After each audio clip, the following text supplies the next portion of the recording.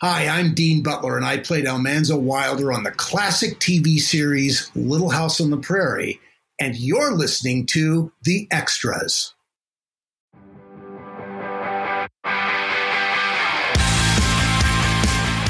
Hello and welcome to The Extras, where we take you behind the scenes of your favorite TV shows, movies, and animation, and they're released on digital, DVD, Blu-ray, and 4K, or your favorite streaming site. I'm Tim Lard, your host, and joining me is George Feltenstein to announce the January Blu-ray releases from the Warner Archive.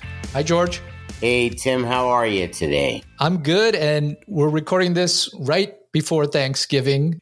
So this is a terrific Thanksgiving treat for the listeners and fans of the Warner Archive to have these January titles released this early. Well, we're trying to make our announcements earlier so that there's plenty of time for everybody to get their planning done and know what's coming. And we're already working on titles for February and March and April and so forth and so on. So I hope we can keep this cadence going of being out in front a little more. And we're delighted to announce this lineup because there's a very dedicated fan base for each and every one of these films.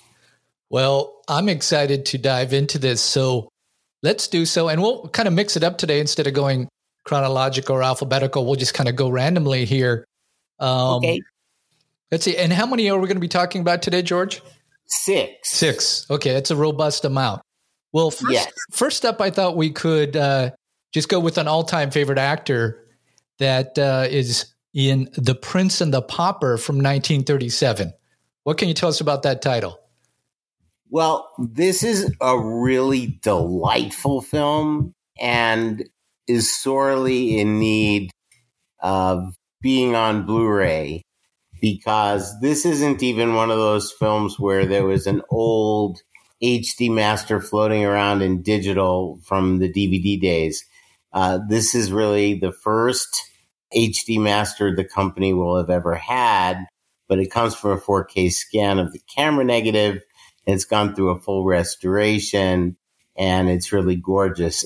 This film has such a wonderful spirit, and Flynn is terrific. And this was only made 2 years after his smashing debut as a star in Captain Blood. And by this time, he had already established himself as a, totally magnificent, magnetic movie star. And he really carries the film. And it's a story that's been told many times because it's based on Mark Twain's novel. And there have been several film versions and television versions. I don't think any of them can hold a candle to what Warner Brothers did with the material. And one of the studio's best directors, William Keighley, was the director. And you've got a phenomenal score by Eric Wolfgang Korngold and a great cast with Flynn playing opposite the great Claude Rains, who was his nemesis in Robin Hood a year later, and whom we all love from so many great performances.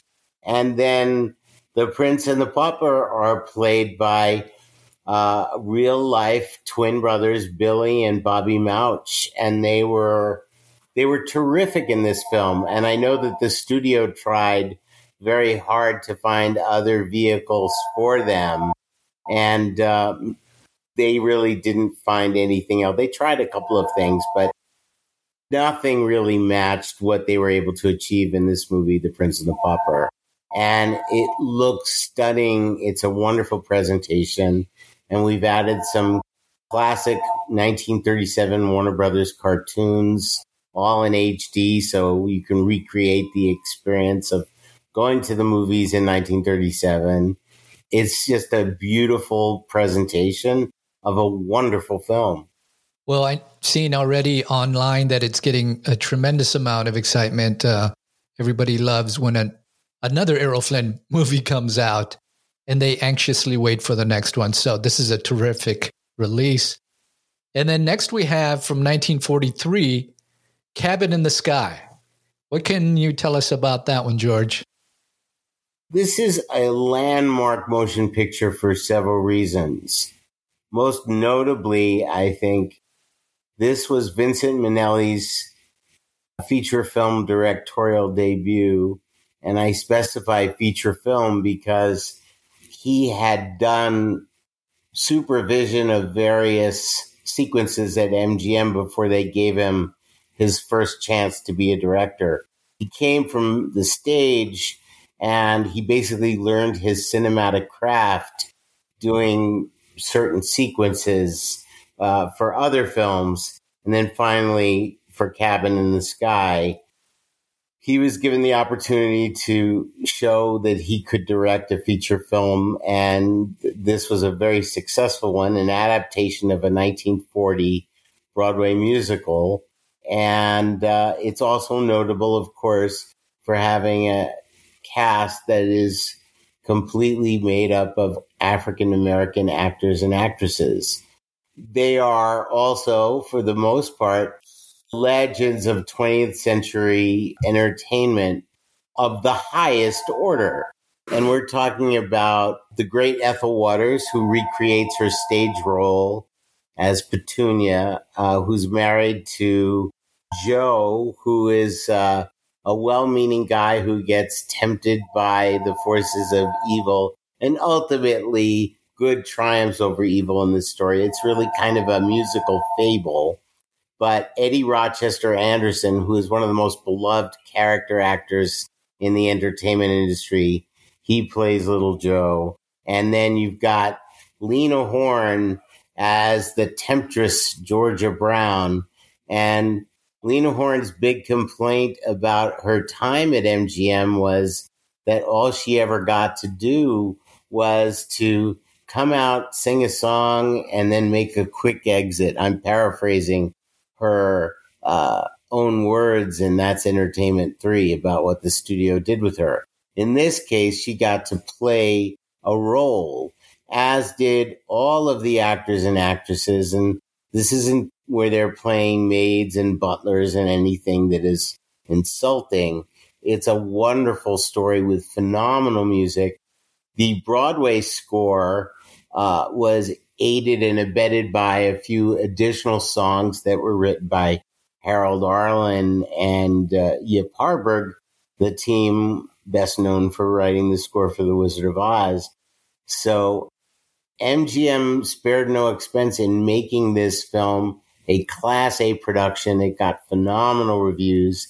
You also have in the cast Louis Armstrong, Duke Ellington and his orchestra, the Hall Johnson Choir, and Rex Ingram, who played opposite Ethel Waters in the stage version. Butterfly McQueen is in this movie. Mantan Moreland is in this movie. It is really a testament to the talent of all the people involved. And the producer of the film was Arthur Freed, who would collaborate with Minnelli again and again years in the future. And there were a lot of Oscars involved when it came to An American Paris and Gigi, winning Best Picture for Mr. Freed. But it all started, the Minnelli-Freed connection, with Cabin in the Sky. And one of the things I always bring up about this film that some people don't know, but a lot of people do, is this is a scene where there's a scene in the film where they reuse the cyclone from The Wizard of Oz. They reuse that special effects footage in this movie. And there are a lot of extras on this disc. We have a wonderful commentary from Eddie Anderson's wife and daughter, and Todd Boyd, who's a phenomenal cinematic scholar and also a Black culture scholar, Dr. Drew Casper. Fayard Nicholas was still with us when this commentary was recorded for the DVD release, probably a little less than 20 years ago. He of the Nicholas brothers, of course. It's really a very comprehensive look at the film and very entertaining commentary. And then we have a short subject, Studio Visit. It's a Pete Smith short that has an outtake musical number in it that was cut out of Cabin in the Sky, where Lena Horne sings Ain't It the Truth. It was cut out of the film because she was in a bubble bath. The censors didn't like that. But putting in a short subject, nobody really paid attention. And there it was. And that's how that number got saved. And then there's an audio version of that song with a different performance by Louis Armstrong, and that's on the disc. So it's nicely packed with special features. And most importantly, the film looks amazingly gorgeous. Just a huge step forward from what we were dealing with in standard definition. And I think people are going to be very, very happy with this release as well. I was amazed to see this list of all of these extras. What a great badge to go with this movie. I'm really looking forward to seeing this when it comes out. Well, next up, we're going to jump to something a little bit closer to us from 1991. And you've been releasing animation, it seems like, on a pretty regular schedule here in the last 3, 4, 5, 6 months. And this is called Rover Dangerfield. What can you tell us about this film? Well, this is one of those films that didn't really make much of an impact on its theatrical release, but a huge amount of audience learned about this film through video cassette in the early 90s and, of course, cable television. And a lot of people that grew up as little kids watching this movie, they've never lost their enthusiasm for this movie, and it's a childhood memory that holds up in adulthood because, of course, it's all about Rodney Dangerfield. This was Rodney Dangerfield's concept, and he was very involved in the creation of this. So this film has a really built-in fan base that represents, 3 decades worth of diehard admiration, and a Blu-ray release just seemed like a perfect thing to do because we have been trying to address these animated features in the library that people really have a fondness for. Rover Dangerfield made its DVD debut through Warner Archive years ago using an old master. This new master is just beautiful, and it really does justice to the humor and the excellent animation. The guys behind the creation of this feature had done a film, I believe in the late 80s, called The Brave Little Toaster. And it was an independent animated feature that was just beloved by everybody who saw it. And that's why they were selected to be the gatekeepers of bringing this motion picture to the screen. And it holds up wonderfully, especially if you're a Rodney Dangerfield fan, or if you're a dog lover, or both, or you just love seeing exceptional animation. This film is beautifully, beautifully done. Of course, it's the hand-drawn animation before the days of computer-generated imagery. And I think it's just a lot of fun, and we're delighted to be releasing it. And it looked like, George, that you have some nice HD extras on here as well. Well, we do. We have a whole bunch of classic Warner cartoons, but they have a thematic tie. They're all about dogs. And some of them have never been released on any form of disc that I'm aware of. So that makes it a little bit, some of them. I think that makes it a little more special. And I think people are going to be very, very happy with this release as a great evening of entertainment the whole family can enjoy. Yeah, I think it was just last month or two that you had the Cats Don't Dance, and now we have a nice one for the dog lovers out there. I jest, of course, because it's really about animation lovers, and it's great to see some of these smaller films. As you said, part of the task of the Warner Archive is to release these smaller titles that probably, I don't know if they'll ever show up on a streaming service. So it allows fans to get it and own it and build their animation library. Well, I sound like a broken record, but I'll just keep reinforcing the importance of supporting physical media is really, really critical right now. And the support that our fans have shown our releases has made an impact and is noted by our senior leaders. And that's how we communicate to them that physical media needs to continue.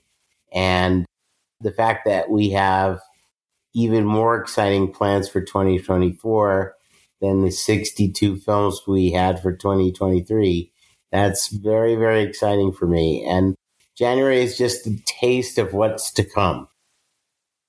Well, speaking of another movie that's not as well known, but beloved by a small group of people, and I think they'll be very excited about this release. This is from 1996, and this is called Joe's Apartment. What can you tell us about this film? Well, actually, a lot of people do know about this movie, not from theaters, but again, television exhibition and home video rental. I think this was still the days of Blockbuster. This film is a cult favorite, and we get a lot of requests for this movie. And when we were releasing primarily, earlier in the year, there was a very distinct bend towards 30s and 40s movies. And people were, as they are apt to do on the internet, I'll just say it nicely, making their voice heard, that they wanted to see more of their favorites of more recent vintage. Now, of course, this movie is 27 years old, but for us, when we're dealing with 100 and some odd years worth of film, this is a relatively recent release. Right. But it is indeed a product of the late 90s and very much notable as the first feature film that was done under the auspices of MTV Films. And there was a tie between Warner Brothers and MTV in the very early years. And I assume that that's how it ended up being it was a Geffen Films production. David Geffen had a production deal with the studio, so he got together with the folks at MTV, and the result was this film, which is based on a short film that the director and writer, John Payson, had created, and I believe it was shown on MTV. I know that we have no rights to it. We wanted to be able to include it here, but the studio had a deal for this one picture, and that's what we have. And it's really about a guy who really wants to start his new life, young guy in New York, and it's all about the cockroaches. Right. That's really what it's about. And the fans of this film know what I'm talking about. Jerry O'Connell is the star. He's terrific. It's a lot of fun. And it's just insane. It's insane comedy. It's really a lot of fun. And here again, we've added cartoons, but with a different bend as the extras. We have one cartoon called The Lady in Red. I believe it's from 1935. And it, of course, uses that famous song that was written for the Warner Brothers movie In Caliente. But it's a cartoon that is got a virtually all cockroach cast. So I thought it would be perfect to be put on here. Then the other two cartoons, From Hair to Eternity with Bugs Bunny and Superior Duck with Daffy Duck, they were both released in 1997 and 1996, respectively, done by Chuck Jones when he returned to the studio to make new Warner Brothers cartoons in the late 90s and the early aughts. These films don't get seen enough. They're all in HD. And I think this is going to be a terrifically enjoyable disc for a lot of people.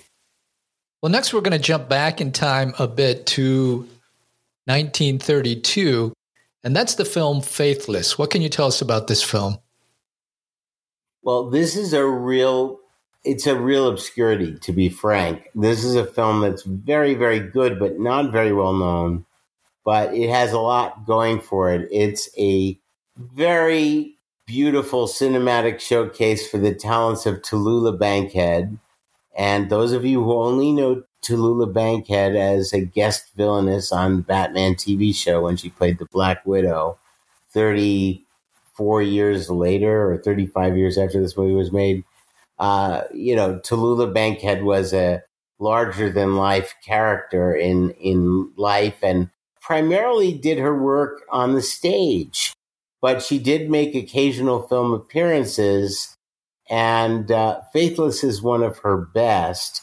She's cast opposite Robert Montgomery, who's a tremendously underrated performer. He's a big star at MGM all through the 30s and into the 40s, and he's been virtually forgotten. And I'm so glad that we're able to bring this film in a brand new Blu-ray that looks remarkable, because it really is also a dandy pre-code romance sizzler. And it's based on a book called Tinfoil by Mildred Cram. And Tallulah and Robert Montgomery are terrific in this movie. It was directed by Harry Beaumont, who was the director for The Broadway Melody and many MGM movies of that time. And I'm just happy. We want to get more pre-code out. There are so many to choose from, but I'm glad we have these coming on this release. And then what can you tell us about the extras and the 4K scan? Well, the 4K scan is from our best preservation elements, and this is not unusual. I've talked about this before, that many MGM nitrate films, the original negative no longer exists, mostly due to a tragic fire that happened in 1978 at the film archive where the nitrate was kept. Therefore, although we don't have the original negative to work with, MGM did start converting its nitrate films to safety film in the early 1960s. At the time, the only other studio that was that forward-thinking was Disney. And because of MGM having made protection elements so early, this enables us to get as close to what the original negative would have been able to yield as possible in the very frequent events when we find there isn't original negative available. So this is a second generation safety fine grain that was made in the 1960s that we used as a source. And the results are really remarkable. It's quite beautiful. And then in addition to the feature film, we added 3 high-definition short subjects. We have Rambling Down Radio Row, and there were several of those made by Warner Brothers.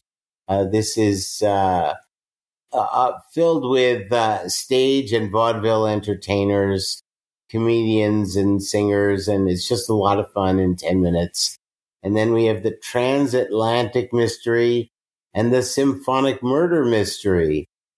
And they're both 2-reelers, 20-minute shorts each, that were part of a mystery series of shorts that Warner Brothers was doing around the time. They were all in HD, and we don't have a trailer. It's not unusual not to have trailers on the early MGM films. They didn't really start to save them until a few years later. I'd say probably around 1933, 34. They start to be very abundant and available. But from like 1932 back, we have very little. So unfortunately, there's no known trailer of this, but we have the film itself and some great shorts, and it's going to be a terrific disc. Well, that's 5 of the 6 for January. And I know there's a lot of excitement for this last one that we're going to talk about. And that's because it's a Marx Brothers film, A Day at the Races from 1937. This is something I have been waiting for a very, very long time. This is actually my favorite Marx Brothers movie. And I wanted to release A Night at the Opera and A Day at the Races together. They're usually always together. But A Night at the Opera came out 2 years ago, and we ran into some difficulties with this that delayed it, but we finally got everything straightened out, and it looks gorgeous. It's beautiful. This is the second film the Marx Brothers made at MGM. Their first film at MGM, Night at the Opera, was a huge success, and it was Irving Thalberg, who is the famed studio chief, who believed in the Marx Brothers after their film career kind of took a nosedive at Paramount, and they couldn't make movies there anymore because their movies weren't making money. And accordingly, what they did was Irving Thalberg signed them to a very lucrative contract at MGM. And it was because of Thalberg that the Marx Brothers felt comfortable at MGM. And for A Day at the Races, they did what they did for A Night at the Opera. They went out on the road and did stage versions of the screenplay to test out what material did and didn't work with an audience. And Thalberg gave them that freedom. Heartbreakingly, Thalberg died before the production was actually beginning to shoot. But his oversight was very much still present in the final result. This film is very highly beloved. It's very funny. It has Groucho playing his favorite role as Dr. Hugo Z. Hackenbush, a horse doctor, who is brought to a sanitarium run by Maureen O'Sullivan. It's going to lose their, basically they're losing money and predators are ready to step in. And Margaret Dumont plays this wealthy lady, Mrs. Upjohn, who's a hypochondriac patient there, who has enough money to save the sanitarium. And stepping into the Zeppo-like role is Alan Jones, as he did in A Night at the Opera, to provide balance for the Groucho, Harpo, and Chico. And there's really terrific music in this film. And most importantly, there are some of the funniest bits the Marx Brothers ever did. The Tutti Frutti ice cream routine between Chico and Groucho. There's the wallpaper sketch. There's the doctor's examination sketch. And then there's a wonderful production number towards the end of the film, right before the climactic horse race, where Ivy Anderson, who is the lead vocalist for the Duke Ellington Orchestra, leads a whole group of people down in the barnyard near the racetrack doing All God's Children Got Rhythm. And it's a wonderful, wonderful song with some spectacular swing dancing. And what isn't known publicly that well, but it was something I confirmed and discovered several years ago when I was releasing the song on a soundtrack CD compilation, is Ivy Anderson was the lead singer for the Duke Ellington Orchestra. And in fact, the orchestral backup on that song is the Duke Ellington Orchestra. But they didn't get any billing because they did the work, and it was in the contract that if the studio wanted to use Duke Ellington's name, they would have had to pay a sizable amount of money to Mr. Ellington. So he was just paid for his work recording the song with his vocalist. But you're seeing his vocalist, Ivy Anderson, sing the song, but backing her up is the Duke Ellington Orchestra. So there's a little trivia for you. But this is really a celebration of the Marx Brothers. This is probably the last great film that they made. They made several after this, some of which are better than others.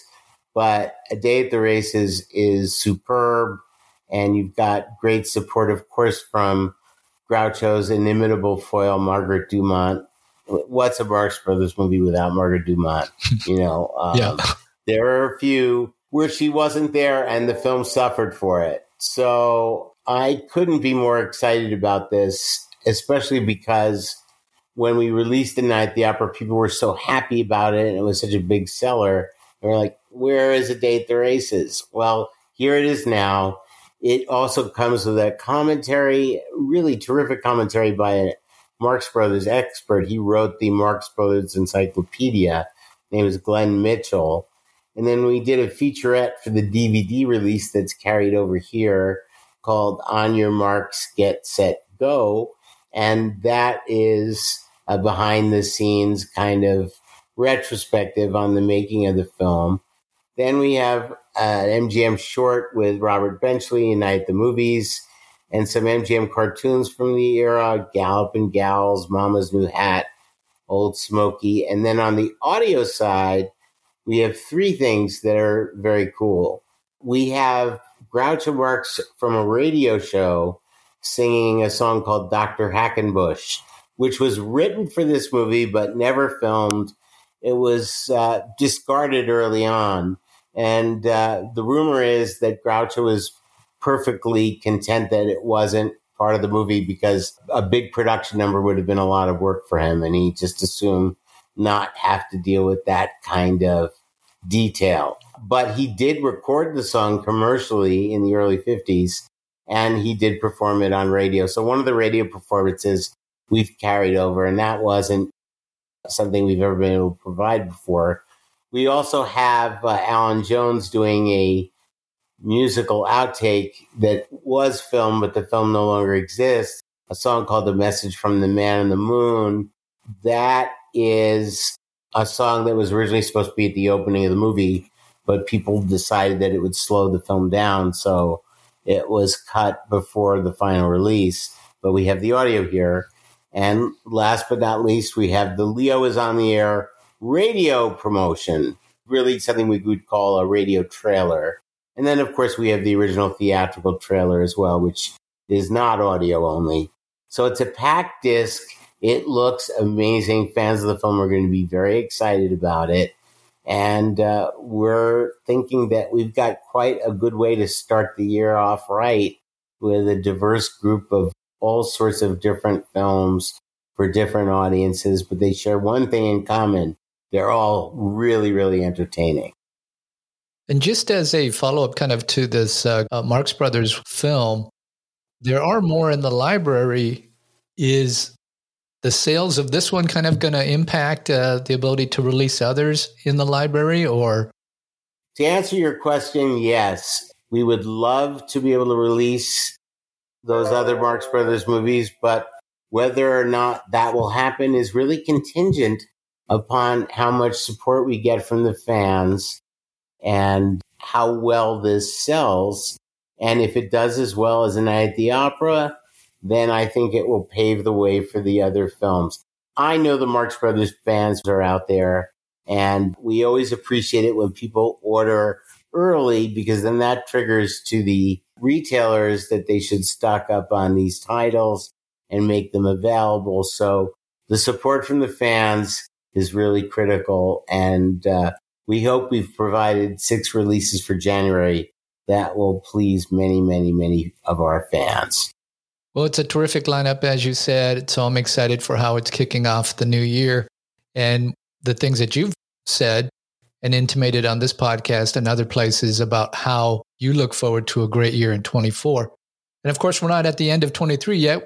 We still have some great titles that you and I will be talking about and reviewing coming up, including the 8 titles that are all coming out in December. But people can start to put these 6 on the calendar for January.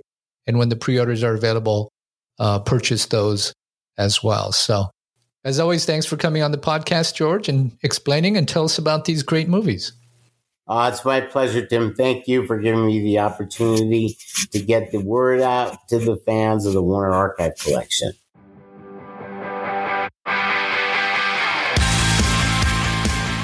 Well, the 6 Warner Archive Blu-rays releasing in January are a great start to 2024.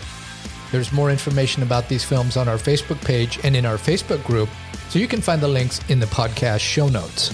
Facebook is also the best place to get the pre-order links for these titles when they become available. For those in the U.S., I wish you a great Thanksgiving holiday. Until next time, you've been listening to Tim Millard. Stay slightly obsessed.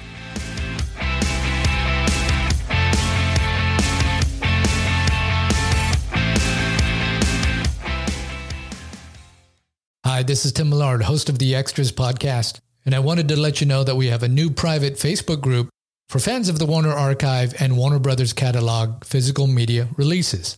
So if that interests you, you can find the link on our Facebook page or look for the link in the podcast show notes.